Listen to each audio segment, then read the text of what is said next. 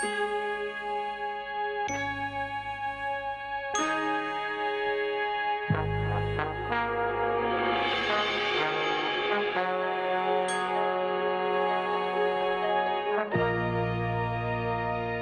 this episode was put out by James Schmurer. It is the only episode he's written. I'm starting to notice a trend here. They also actually had a new actor on board, Ted Knight, who's actually a Filmation vet. So, hey, we've got someone new. He's the one who plays Winston. I'm just going to refer to him as Winston for the sake of simplicity, just to make that nice and clear. What's funny about this episode is they talk at the beginning about how amazing Winston, the real Winston, is. How he was someone who was a trader, with a D, and ran around amassing a personal fortune so that he could then use it in order to help benefit others and help others. Which, that actually sounds kind of awesome. You know? I mean, that's very Trek, to put it into simpler terms, or a federation, or however you want to think of that. You know, the idea that someone would still have the ambition and drive to become wealthy, but have the decency to actually use that wealth for the benefit of others, rather than letting it sit in a giant pile and accumulate even more wealth, or, you know, use it to try and destroy the world or whatever. That's kind of cool. I'm with that. They also, apparently he needs to have ID tapes. I don't know if that's a thing past this point. We actually see several times in TOS they've got the little identifier things they'll put into a thing to start like a log, or to say, hey, this is me in the computer. I don't think they ever called them ID tapes, but I can imagine that those are what those were. And of course, what could ever possibly replace magnetic tape as far as a storage medium? So that makes perfect sense.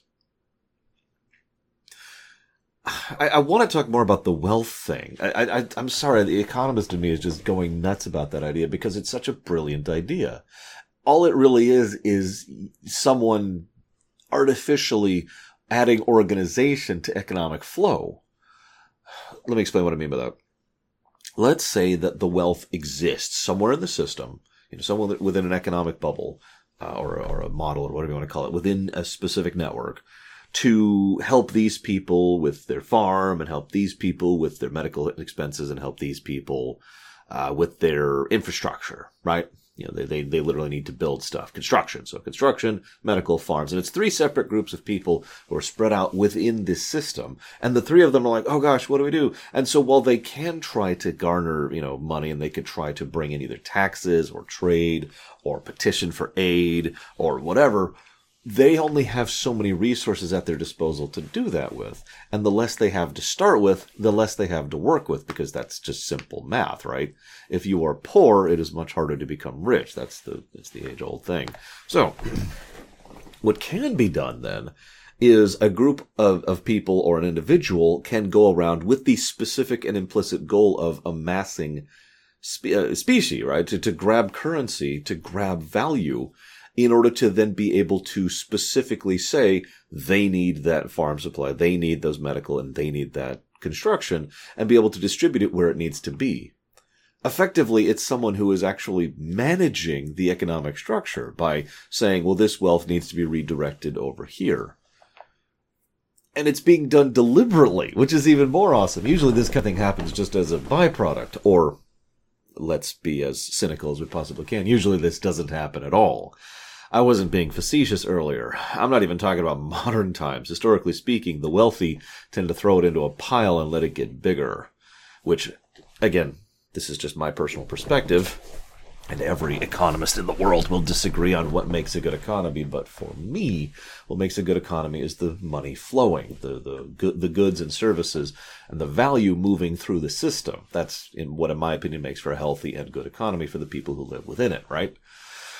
So what Winston, the real Winston, was doing would be encouraging a good economy within the Federation by continuing to ensure that this money flows through the system, and thus they get what they need, and he continues to be able to operate in this manner. I'm sorry to gush about this. This is just a really cool idea, and it's also one that is extremely rare in fiction, probably because usually in fiction, if there's a rich person, they're either a Tony Stark, who, while he has certainly done some very, very good things, is ultimately kind of selfish with his money, or, well, they're the bad guys. Again, because of the whole historical context thing, I'm sure. Anyways, so we bring on Winston, and it's like, all right, let's scan you here. Well, there's a slight reading. That's strange. It's probably nothing. Isn't that just so McCoy? I'm not even mad. That is just such a McCoy move. I'll have things to be mad about later, but if you want to ding this, you can count this. In fact, let's keep track here. Let's have fun. Hang on, sorry. I had to reset it from the crash counter from the last game. So many crashes lately.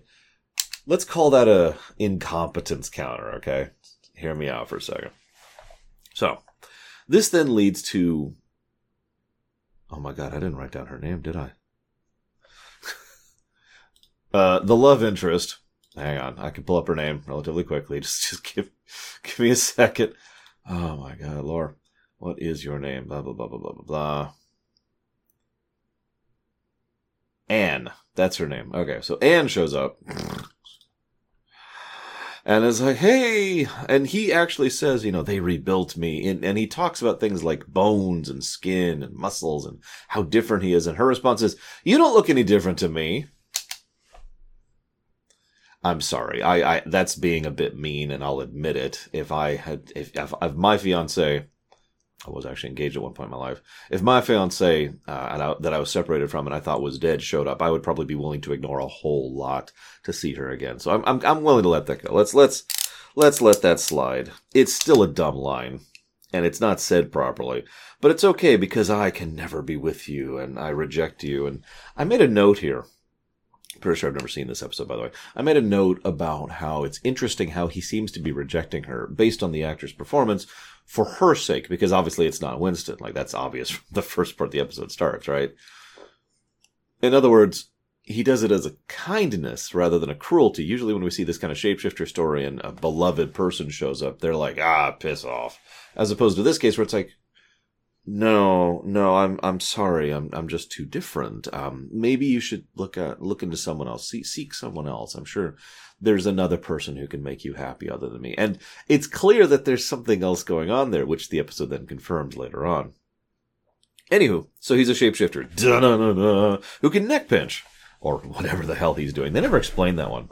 I love how loud and slow his shapeshift is. I know it's just trickery because no one ever notices his shapeshifting, even when it's happening like 2 feet behind them. Oh, I'll just stand here. I wonder what that loud, weird noise is behind me. Oh, well. Well, yep. I guess I'll just go ahead and go back. It just makes it unintentionally funny. I am going to go ahead and give a total lack of peripheral awareness incompetency there, though. So Kirk shows up at the bridge, acts odd, gives a very unusual order, and no one picks up on it. There's also, I'm sorry, I got to add another one here. He gives justification by saying it's okay. There's been no Romulans sighted in this area for over a week. Or let me say that. I'm saying that wrong. Let me make this very clear. A week ago, there were no Romulans here. A week would be a huge period of time in real life, never mind when people have warp drives. So, not a great excuse. Then the real Kirk shows up and is like, what the heck just happened? And they're like, yeah, you did this. Thankfully, they pretty quickly realize that something's off. Unfortunately, the first thing they do is they think, oh, well, there's obviously something wrong with me. Still, credit where credit is due. In typical Sin's video thing, I'll take a incompetency back, which I have to do this to do. There we go. In order to accommodate, the competency of that. So, okay, we're being competent. We're doing a little bit better. Cool. Then they go down and McCoy is there. Credit where credit is due. They immediately notice something is wrong with McCoy. And then so they walk back in and then see McCoy laying on the ground. It's like, yeah, no, something's up. So, actually yawn. Sorry, shouldn't have faked the yawn earlier. Now I'm in a yawny mood. This is when the episode loses me, by the way. Because what follows is just a cavalcade of competency followed by incompetency, and they just bounce around for a while there. So, this is a threat episode, by the way. They discover that McCoy is off. Okay. Then they go back in, and then Kirk immediately notices that there's something. Well, hang on. McCoy doesn't seem anything weird about the fact that he was taking a nap on the floor. So that's incompetency. Then we shuffle back to competency because Kirk, of all people, immediately notices that the med bay is there. We then shift right back to incompetency because McCoy says, "What are you doing? You're being so weird talking to this med bay that's never been there before." In the interest of fairness, McCoy just got up from being knocked out, so maybe he's still a little bit out of it. Then, immediately following this, they decide to confront someone who they have clearly deduced is a shapeshifter of some type. Without security or weapons. Right back to incompetence. And in this case, I'm not going to keep track anymore. It's too much of a pain to go back and forth with the clicker. But in this case, this is even made worse because immediately after he flees, they call for security. Could have done that 20 seconds earlier. I'm just saying. They probably wouldn't have showed up in time, but at least you would have had a brain in the process. Then Anne sees the intruder and can't shoot him. Oh. Now you might be thinking, okay, Laura, you're officially being too harsh. No, I'm not. It has a stun setting. One of the biggest frickin' points about Star Trek is they have a frickin' stun setting. That's a huge deal, is that their guns can be non-lethal. So, even if it looked like my fiancée, even if she was right there, and even if I wasn't sure, I would still be able to pull that trigger, especially when I am 90% certain that's not her. Because even if it is her, all I'm doing is stunning her. I mean, yeah, we do know that the stuns give a bit of a headache, or at least that's something that's been theorized, but oh no. This then leads to a situation where the whole ship knows that there's an intruder, and the whole ship knows this intruder can mind shape into anyone. So Scotty shows up in the engine room, unarmed, and just sees someone who is clearly messing with things, and his response is, "What are you doing?" And he's so casual about it. This is actually a bit of a voice acting problem, as I've already mentioned, but he sounds so banal, right? "Oh, hey, what are you working on?" Scotty deserved that one. This then leads to, the major threat. Oh my god, the Romulans are going to take our ship legally. They're really big on that legality thing. This is interesting. This is not the first time this has shown up. Back in, the Enterprise incident, they kind of pushed the legality button a bit. And it became clear that it was a way that they were differentiating I forget if I talked about it. It's a way they were differentiating the Romulans for the Klingons. They wanted to have justification, casus belli, etc., in order to operate within the realms of legal interspatial law, or interstellar law. I point that out, though, because if you pay attention, it's probable that because of those two episodes, that's why the Romulans are that way in the future. In the TNG and DS9 era, they're really big on having legal justification for what they do. Oh, they want war, and they want conquest, and they want to dominate, but they need to do it properly. They want to do it within the bounds of reason. And what's really funny is, to my knowledge, it's never properly explained why, because despite being one of the so-called big races, especially one of the big antagonistic races, the Romulans don't actually get that much screen time. And since we never got that Romulan war during Enterprise Season 5, I suppose they never will. Reminder that I still haven't seen the new Trek stuff. I hear that Romulans are in Picard. I don't know how much of a presence they have. Anyways, so the Romulans are like, we need the excuse. And this would also explain why the Romulans retreat, by the way. If the Federation has sufficiently found out that they have, that the Romulans have violated the treaty, then not only do they lose their legality, but they might lose other things at the treaty table, and that's just problematic. So they're like, we'll just call it a wash. So that makes sense. It also helps to explain why Kirk pushes the legality argument so hard when it comes to the Romulans. But what I really want to talk about is shapeshifting. An idea that I don't see often expressed in fiction is when a shapeshifter has the ability to effectively perfectly mimic the person they're shapeshifting. Down to the structure of how their brain works and little things like that.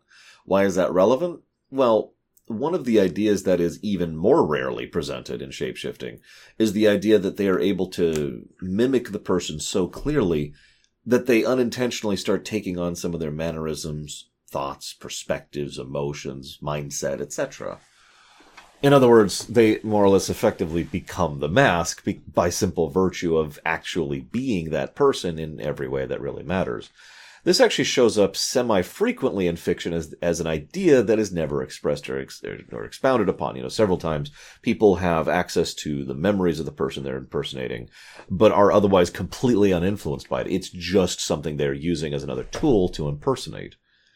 I always liked this idea a little bit better, that if you impersonate someone that thoroughly, to the point where you literally have some of their memories and thoughts, and, again, you're structured the way that they are, that you you don't become them, but you certainly start drifting in that direction, which is exactly what they describe in this episode. And that's actually kind of cool. I'll give you that one episode. It actually elevates the episode substantially for me, that not only is that a thing, but they acknowledge it and state it flat out. It's like, hey, the episode gets dinged a little bit because there's no build up to that whatsoever, other than the fact that he wanted her to not be with him. That's the only build up at all. It's the only foreshadowing. Otherwise, it's like, I'm a Romulan agent, Romulan agent, Romulan agent, Romulan agent. I kind of regret being a Romulan agent. Saves the ship. It's literally scene to scene with no transition whatsoever, and that hurts the episode substantially, but at least it is trying for something, which I will give credit for. He also becomes a deflector. Yeah, I know that the truth is he's probably becoming a deflector array, or a piece of the panel that he removed or something. But they say in the episode that he became the deflector, and I just wanted to comment on that because, wow. I mean, Odo can become a cloud, so whatever. So then Anne asks, can you assign me the duty of watching him in custody? What? Conflict of interest? No? Okay, well, let's assume for a moment that we can trust her with it and we can trust him with it. He did just save the ship, and so maybe we can trust both of them and ignore the legality of the situation. I'm willing to let that go. But there's some implications there which you're probably expecting me to make some kind of joke about, and you can make in the comments if you want to. He is a tentacle monster after all. But actually, I think this is kind of cool too. No, I mean that sincerely. Not the sex part. I mean just the idea that she could find it in herself to love someone who is so substantially different than her. Non-humanoid, actually. It's something I've posited in my own fiction several times. The idea that love exists regardless of biological compulsion. And detaching love from the biology of the matter is something that I'm kind of in favor of. And so this is actually kind of cool, if I might be so bold. The fact that he's a shapeshifter and can become whatever she wants probably doesn't hurt matters, but the fact remains. Either way, the episode then ends on a face-palming wah-wah, which I'm going to go ahead and count as an incompetence. Not great, not terrible. As with the TOS stuff, I've been keeping a list over here of good, middle, and bad episodes. And so far, the middle category is the one that's the lion's share, and I wouldn't be surprised if that just ends up being true going forwards. I guess I don't have anything else to add here. What do you all think about the shapeshifting thing, about the love thing, and about the legality thing? And, most importantly of all, about the incredible sex